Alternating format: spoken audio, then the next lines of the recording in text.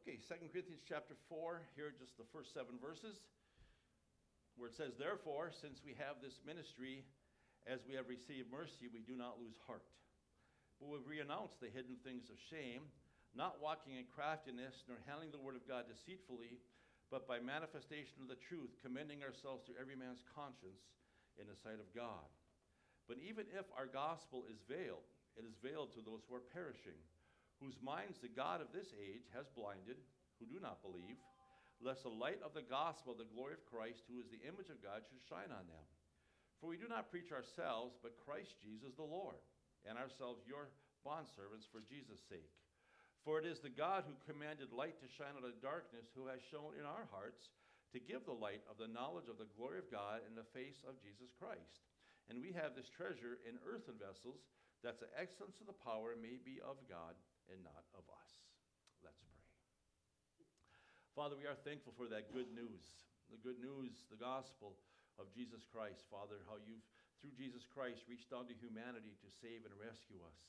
For you sent your only Son, Father, to become a man, that he might die for man and rise again, that we might have eternal life, the forgiveness of sins, that we might be brought into a right relationship with you, Father, and experience not only your eternal salvation and deliverance from hell and live with the hope and assurance of a future in heaven, but Father, you also have rescued us from this present evil world. And Father, we're thankful for all that we have in Christ. And Father, we pray today as we worship you and as we turn to your word this morning, that you would prepare our hearts to hear, to learn more of that great love and of what you have for us, the instructions you give us, the promises you promise us. And Father, we pray that we'd be ready to be taught this morning, that your Spirit would open our understanding, but help us to see. Thank you that you've given us of your Spirit to reveal to us even the deep things of God. And so, Father, we pray that you would be our teacher and guide, and direct with the listener and the speaker this morning, that the Spirit of God might teach us the things we ought to learn. And Father, may it equip us to be your witnesses, to be lights for the gospel, to share the love of Christ with those around us, Father, that others may come to know the deliverance that there is in Christ. And Father, we do pray for those around the world this morning where your word is going out, that you would watch over, protect those who live in areas of persecution. Father, be with those who are teaching your word and those who are receiving your word, that the Lord Jesus could be uplifted and glorified before us this morning. And Father, we pray for those who are here today. Thank you for each one who's able to be here today. Thank you that we could gather to worship, to sing to you your praises, and to study your word. And for those who are away from us today, Father, you'd watch over them wherever they are, that they too could be drawn in loving adoration to the Savior. So be our teacher and guide now as we open your word together. In Jesus' name, amen. You turn back to the book of Philippians, where we'll conclude this week, I think, at least, our study of the book of Philippians. You can turn to chapter 1. Someone looked at me like there's not that many verses left. You got to be able to finish this week. So, well, we're going to begin in chapter 1 this morning. And as we consider the recent months, we've studied this wonderful book, this book of Philippians, written by Paul from a Roman prison. We recognize that the underlying theme of this book has really been the furtherance of the gospel. Paul mentions that even in verse 12 in regards to imprisonment, that it had lended itself to the furtherance of the gospel. And we see that, first of all, here in chapter 1, in verse 5 and 6, where it says, where Paul is thankful for them in verse 4, for their fellowship, verse 5, in the gospel from the first day until now, being confident of this very thing, that he who has begun a good work in you will complete it unto the day of Jesus Christ. And so what we see here is that Paul, in his introduction, he's thankful for their participation in the gospel. And I think that extends beyond the fact that they were saved through the good news that Jesus died, was buried, and rose again. But they also lived in that fellowship, and they were participating in the furthering of the gospel. And that was the work God was doing in them. In verse 6, he was confident that God was working in them to make them Christ-like so that their gospel witness could be effective. And that's how God works. He strengthens our faith, brightens our lights, that we might effectively shine and witness for the gospel. And so while we've learned a lot of truths in this letter, a lot of principles and dynamics in regards to the Christian life, Christian love and unity, we've learned about peace and joy and contentment, and yet all these things serve to support our growth in Christ, that we could be effective in gospel work, in spreading the gospel of Christ. In fact, if you look at verse 27 here in chapter 1, we find this challenge, and I think this is the key challenge of the book, where he says, only let your conduct be worthy of the gospel of Christ. And the conduct is their behavior, their lifestyle that God was working on. And let it be worthy of the gospel of Christ, so that whether I come and see you or am absent, I may hear of your affairs, that you stand fast in one spirit, with one mind, striving together for the faith of the gospel. And not in any way terrified by your adversaries, which is to them a proof of perdition, but to you of salvation, and that from God. For to you it has been granted on behalf of Christ not only to believe in him, but also to suffer for his sake, having the same conflict which you saw in me, and now here is in me.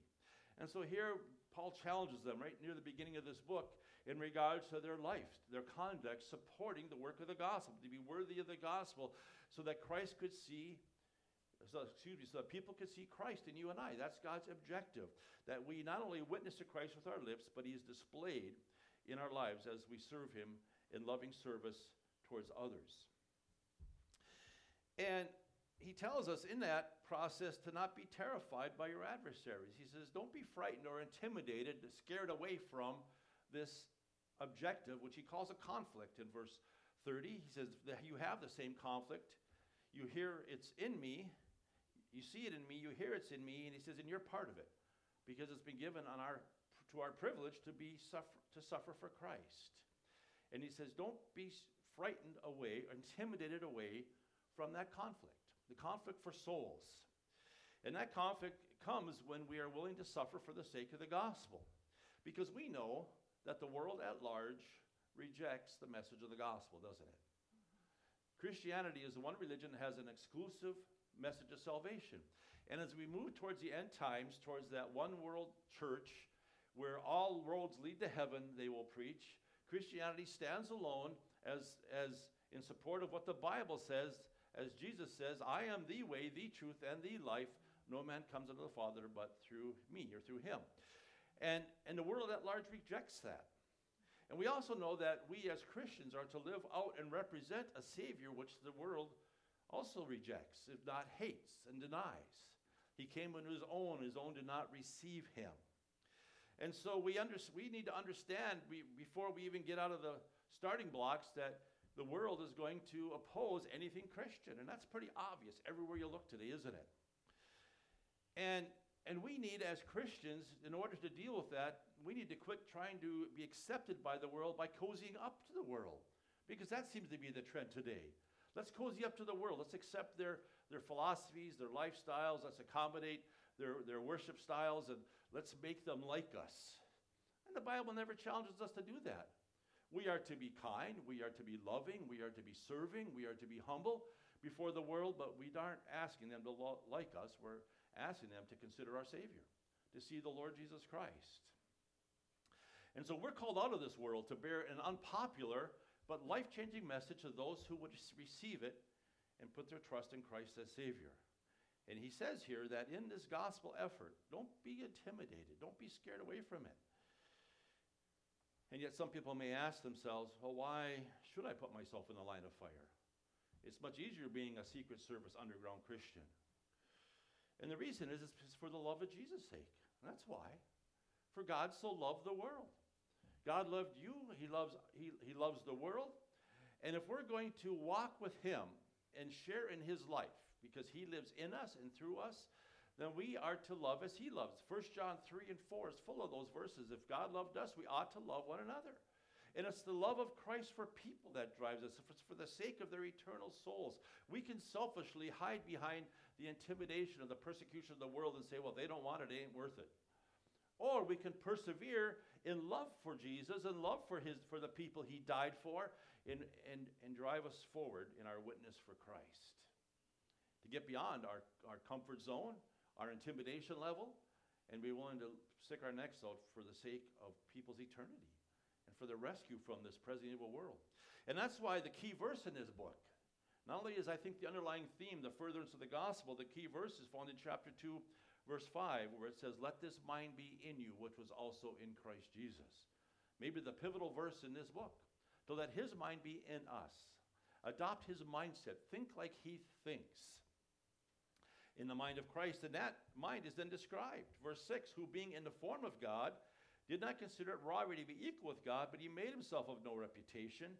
Taking the form of a bondservant, God himself came as a man, as a bondservant, and being found in appearance as a man, he humbled himself and became obedient to the point of death, even the death of the cross.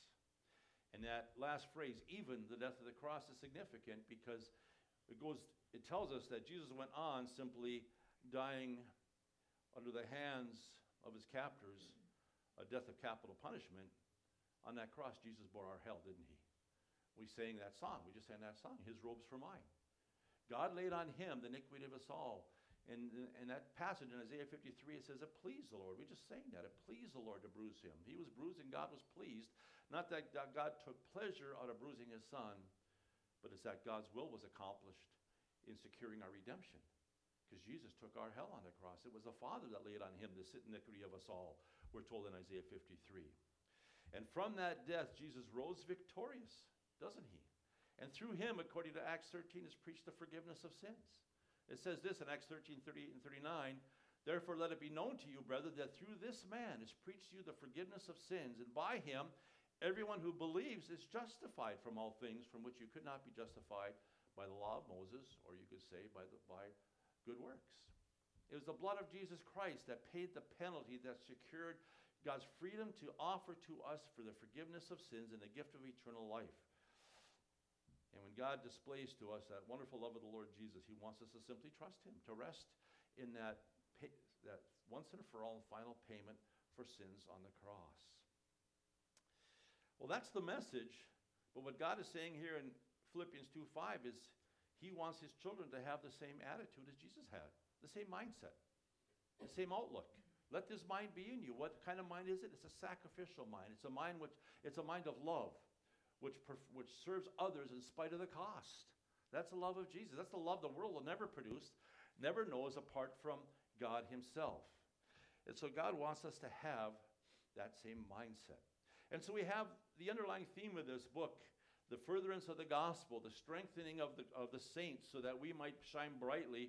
And it occurs when we have the mind of Christ, when we allow God to develop in us that his love and his sacrificial mindset and being willing to give ourselves for the purposes of redemption and rescue to a world who so desperately needs it. Well, as we turn to the last chapter of the book, we've come down to the last three verses, and I think these three verses, in these three verses, we kind of see the identities of those mentioned supporting this message of the gospel, this Christ-like mind in their lives. And if we pick it up in the last few verses of verse 21, it says, greet. Here we find, of course, a lot of these New Testament letters, the greetings came at the end, and their farewell. He says, greet every saint in Christ Jesus. The brethren who are with me greet you. All the saints greet you, but especially those who are of Caesar's household. The grace of our Lord Jesus Christ be with you all. Now, this is just a traditional short but sweet farewell, but the parties mentioned here are significant, and we see four of them, don't we? In the first phrase, Paul himself greets the saints at Philippi. Remember, he wrote this from a Roman prison, and he greets the saints there. He sends to them his greetings. We often see throughout the scriptures Paul's love and concern for the saints. The second thing he mentions is the brethren who are with me greet you. And that's probably a reference to Paul's co-workers, the brethren. And they may have been Jews, they may have been some Gentiles, but it's probably a reference to Paul's co-workers. He then mentions all the saints greet you, all those, maybe from the Church of Rome and those who were there, all the saints greet you. And in the fourth category, especially those who are of Caesar's household, those who may have gotten saved as a result of Paul's ministry while there in Roman prison. And I think the first one I want to focus on, first of all, is the brethren.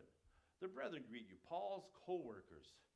Now, they're not named here as they often are in other letters that Paul writes. We do see a few mentioned early in chapter 4 as Paul co-workers, co-laborers, but we don't see it here at the end of the book. Instead, he categorizes them as the brethren. You know, in other books like Colossians chapter 4, in verses 7 through 14, he mentions 8 individuals. that were co-laborers with him, part of his missionary team that labored with him in the gospel. In Romans 16, it's interesting, that whole chapter, verses 1 through 15, he greets 27 individuals he sends his greetings to. And then the following verses 21 through 23, he mentions 8 other co-workers as well. And so we find throughout Paul's letters this recognition of those who labored with him in the gospel. And instead of mentioning by name here, for some reason, in this book, he just mentions them by this category, the brethren, those who were working with him for the sake of the gospel. And you have to ask yourselves, what in those instances where Paul does name them instead of categorize them, what caused Paul to bring them up, mention their names? I mean, they didn't expect it to be mentioned. I'm sure they weren't standing in line and said, Paul, remember me, put me down in your letter too. Paul just recognized their labor in the gospel, and it's because in every ministry, including in every local church, there needs to be co-workers engaged in the ministry of the gospel. There need to be those that the members of the church work shoulder to shoulder with leadership and with membership, those who work together for the sake of seeing people get saved and grow in Christ. And it would be those, as in the ministry of Paul, that the pastor and leadership would recognize as co-laborers, those who are committed to the work of the gospel. Because what motivates and unites all of these folks is a love for God, for people for whom Jesus died, and a vision for the work that Jesus is doing, saving souls and edifying the saved in their walk with Christ. And Paul is encouraging this and recognizes this in the context of a local church, because every church needs that. Because the church was more than just a social gathering place. It is an assembly by virtue of definition, assembly of called out ones, because that's what the word church means. It's not a building, it's not a name on a building. It is assembly of those who know Christ, of called out ones in a specific area. They're called together for the opportunity for corporate worship. They're called for the purpose of growing in the Lord through Bible teaching. That passage in Ephesians 4 that we studied in the past, verse 15, says, but speaking the truth in love, that we may grow up into him in all things. And so we gather for the purpose of growing in our faith. We also gather for the purpose of edifying fellowship. Verse 16 of Ephesians 4 says this. It goes on to say this, from whom the whole body joined and knit together by what every joint supplies, according to the effective working by which every part does its share, causes growth of the body for the edifying of itself in love.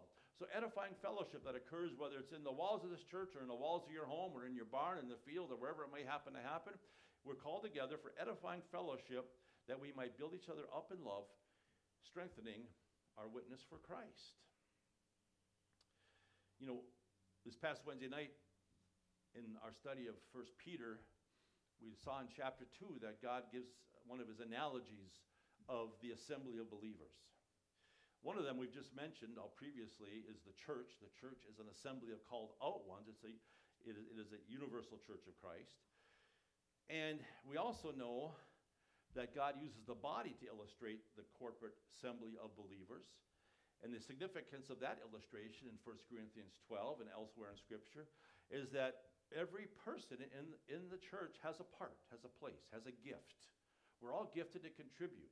Whether you're a big toe, a finger, a nose, a gizzard, or a liver, whatever our role is in the body, God gifts us all to contribute to the part. And that's what verse 16 of Ephesians 4 says.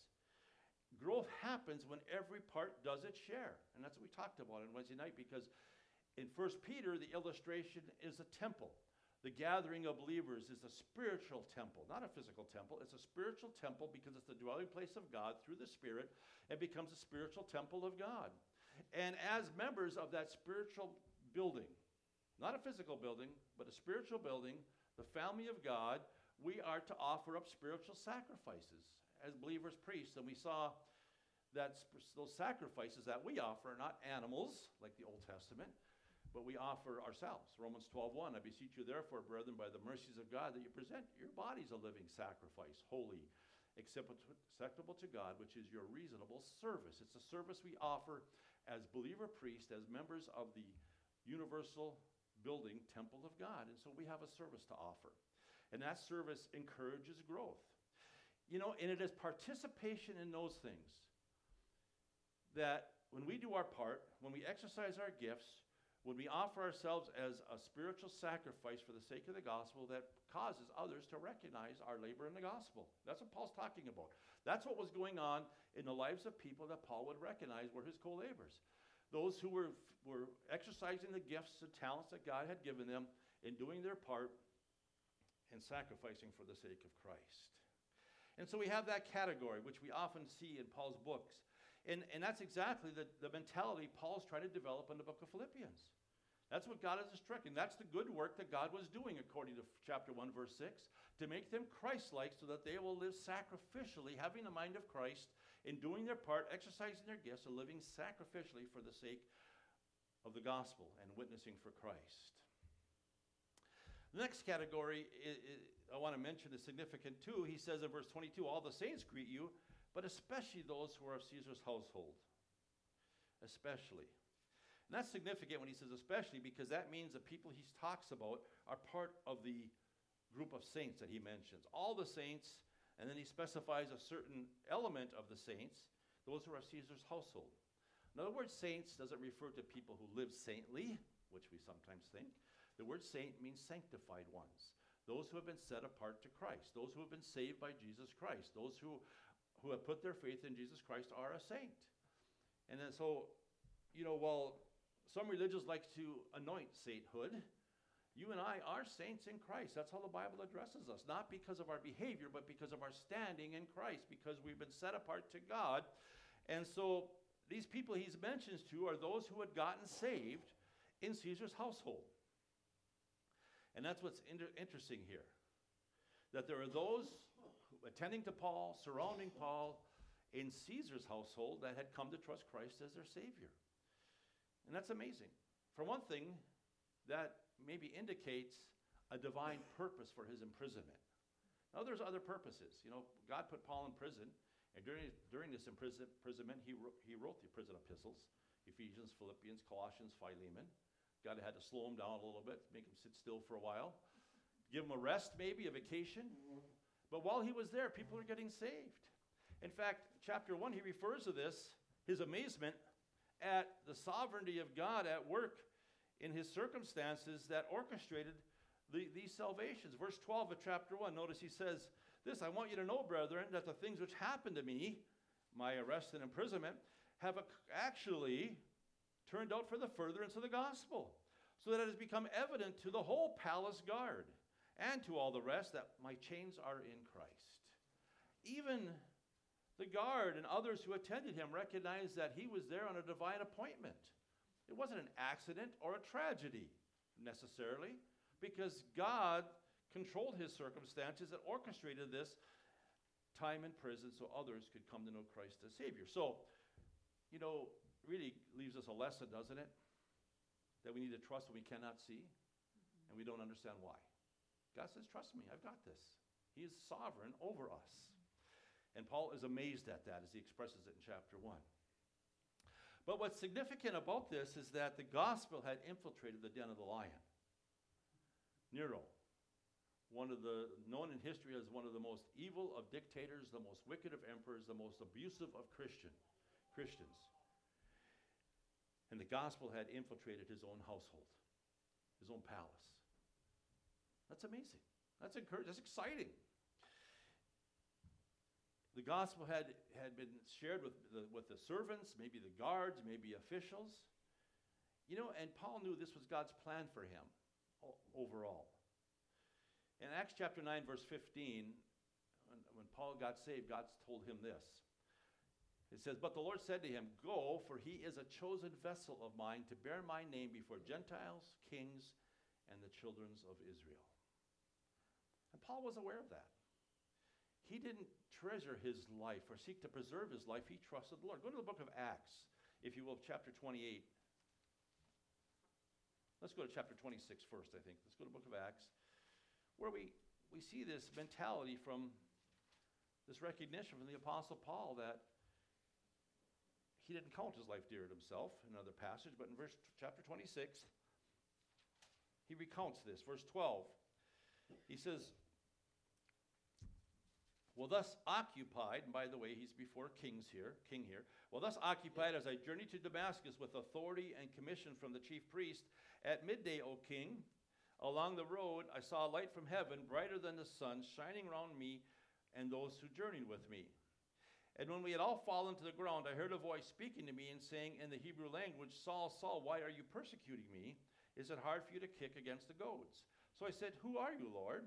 And he said, I am Jesus, whom you are persecuting. But rise and stand on your feet, for I have appeared to you for this purpose, to make you a minister and a witness both of the things which you have seen and of the things which I will yet reveal to you. I will deliver you from the Jewish people, as well as from the Gentiles, to whom I now send you, to open their eyes in order to turn them from darkness to light, from the power of Satan to God, that they may receive forgiveness of sins and an inheritance among those who are sanctified by faith in me. And verse 19 says, Therefore, King Agrippa. So here Paul was fulfilling that prophecy, that what God had told him was going to occur in his life, and he was sharing the gospel. And that's what's so interesting. Paul wasn't whining, wasn't demanding his release. He was sharing his testimony. And God promised to preserve him and to keep him. And that's when we find him. This eventually leads to his imprisonment in Rome, doesn't it?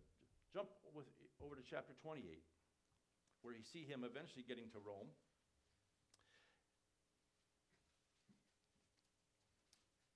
Verse 16, just a couple verses here. He says, Now when we came to Rome, the centurion delivered the prisoners to the captain of the guard, but Paul was permitted to dwell by himself with the soldier who guarded him. And so Paul was permitted to stay with this single soldier. He wasn't sent to the darkest, deepest prison. Jump down to verse 30, if you will, please.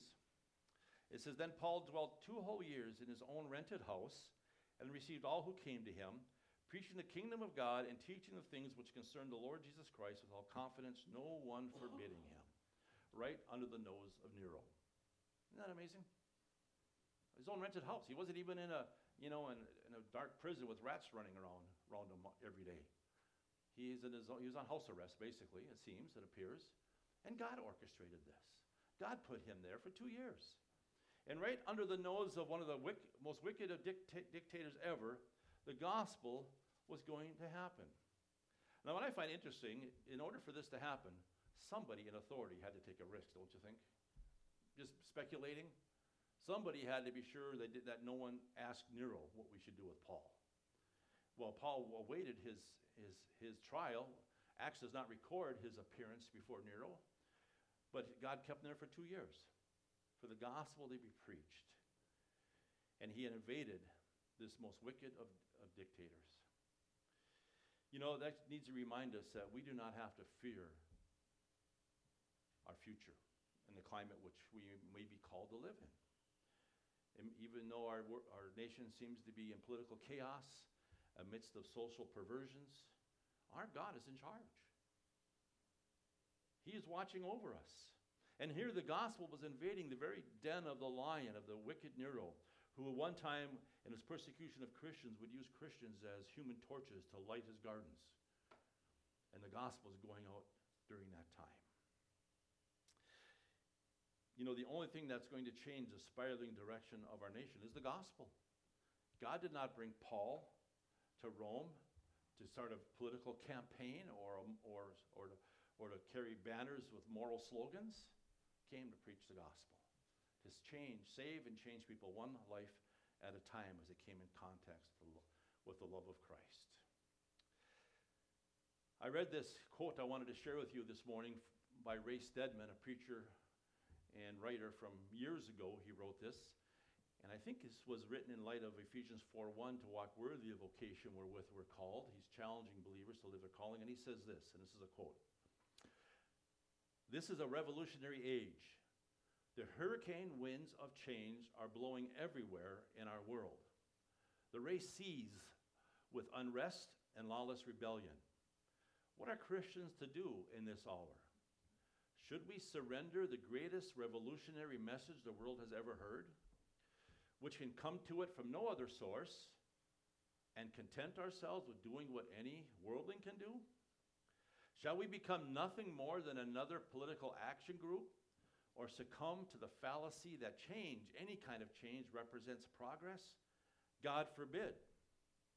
What the apostle desires is that we heed our calling, that we renew our commitment to the Lord who is behind all things, to become individually responsible to tell this radical, revolutionary, life-transforming good news throughout society, that we should invade commercial and industrial life, education and learning, the arts and family life, morals and government with this tremendous, unequaled message.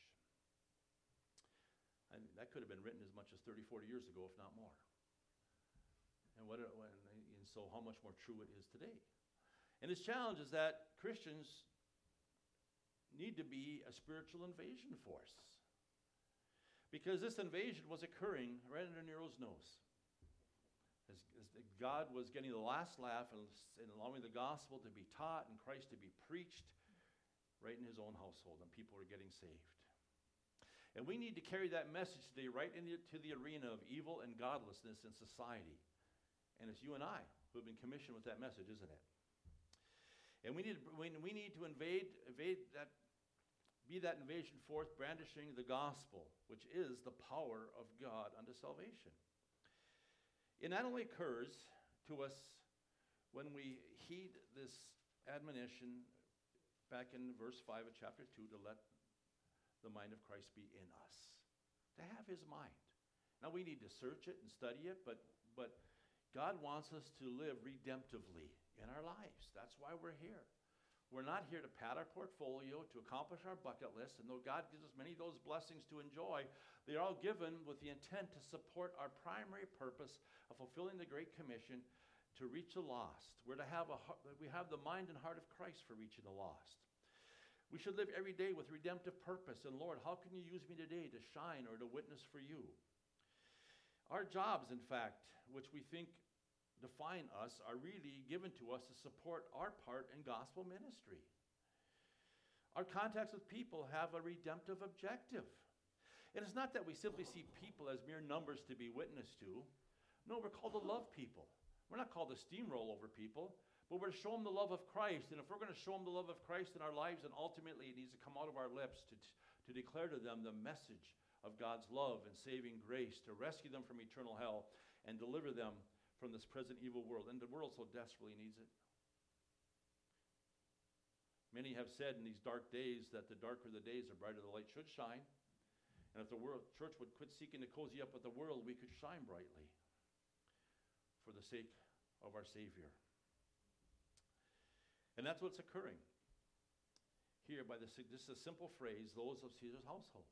Those who had gotten saved because the light was shining even in the midst of the darkness of that environment. 2 Corinthians 5:14 says this, "For the love of Christ compels us, because we judge that thus, if one died for all, then all died." And it goes on to tell us that, therefore, we should not live for ourselves, but for him who died for us and rose again. That's the heart of our Savior, the one who lives in us. Let's go back to 2 Corinthians chapter 4, our scripture reading, if you would. And so we've learned a lot of good instructions and teachings in the study of the book of Philippians, those that are intended to strengthen our faith and brighten our witness for him. But God's calling us to have his mind, to view people. You know, sometimes when we see people, we interpret people, evaluate people in light of what they do for me or how I think people should be, and some people are attractive and some are annoying and everything in between. But God sees them one way, in love. God so loved the world. No, God doesn't condone lifestyles, doesn't excuse ungodly behavior, hates biblical rebellion. God loves the people. Jesus died for them. And we need to see them as objects of his love and therefore be willing to grasp opportunities or the rendezvous that God brings our way. You know, we saw in the book of Philippians that Paul was after the fact that he landed in this Roman imprisonment that he realized what God was doing. He says these things have happened for a purpose. He's excited in his exclamation. And so God brings in our lives. And if we recognize the sovereignty of our God of our lives, that no rendezvous is an accident, but they're divine rendezvous, God brings us to share in the furthering of the gospel. And that's what it says here in 2 Corinthians chapter 4. And Paul, once again in his testimony here, refers to his ministry, but does so by way of example. Since we have this ministry, as we receive mercy, we don't lose heart. We don't lose heart. Now, Paul, yes, he was an apostle, but you and I are called to be his witnesses, his ambassadors. We've been commissioned to share the gospel. That's the good news that people need, because in it is the power of God. And while sometimes, people need help in areas where they're broken, ultimately the power to change in their lives comes one way. It comes in the person of Christ, the love of Christ. And they need to come to know him first to experience that love and that power.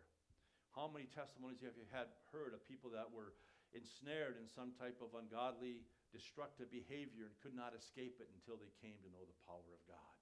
And you and I have that message. It is, as Ray Stedman said, a radical message, a life-changing message. And so Paul here, by examples, encourages us to not lose heart. Don't lose sight. Instead, renounce the hidden things of shame. And don't walk in craftiness. He says, I'm not a crafty preacher. I'm not a manipulator. I don't handle the word of God deceitfully, but I simply make the truth known. But by manifestation of the truth, we then commend ourselves to every man's conscience in the sight of God. We're real. Sometimes when people see Christians, they don't trust them. But the light of a faithful witness for Christ will convince people of the reality of Christ in us. And then he reminds us that if our gospel is veiled, it is veiled to those who are perishing because Satan has blinded their minds. And we have to ask ourselves, are we supporting Satan's blinding objective or God's enlightening objective through our lives?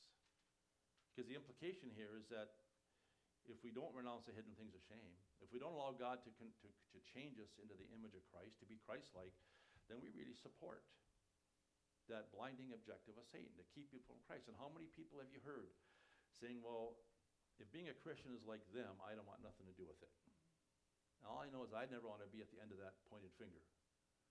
Now, people may persecute you for your faith in Christ, and you ultimately have to examine those comments honestly and transparently before the Lord. But that's what he's saying here. And that's what Paul said in Philippians 1. Let your conduct complement the gospel. Support the gospel. May people see Christ in us rather than be blinded. Verse 5 says, for we don't preach ourselves. We're not about building an organization, getting a reputation, but we preach Christ Jesus the Lord, and ourselves your bondservants for Jesus' sake. Now, sometimes we recognize the Apostle Paul gets a lot of accolades, admiration, but I know if he was here, he'd say, don't look at me. I want you to know one thing, Jesus Christ and him crucified. Him who showed his love for you and I. We preach Christ Jesus the Lord. Verse 6 says, for it is God who commanded that light to shine out of the darkness. And he shined in our hearts, first of all, to give the light of the knowledge of the glory of God in the face or the person of Jesus Christ. So God has shown in our hearts with the intention of shining through our lives, isn't it? That's really the concept that God desires. And so we're challenged. And verse 7 recognizes that we have this treasure. There's some value to it. There's some tremendous value to the fact that we have the gospel in our hearts if you've trusted Christ as your Savior. And the privilege of sharing it to others. Think about that in eternity. No one's going to care about your balance sheet at your funeral, except maybe your heirs, I suppose. But in eternity, no one's going to care what your balance sheet is. How many things in your bucket list you accomplished. But making a difference in the lives of others will count for eternity, won't it? That's what he's saying here.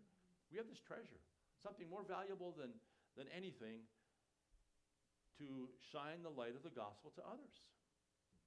Because the excellence of the power is of God and not of us.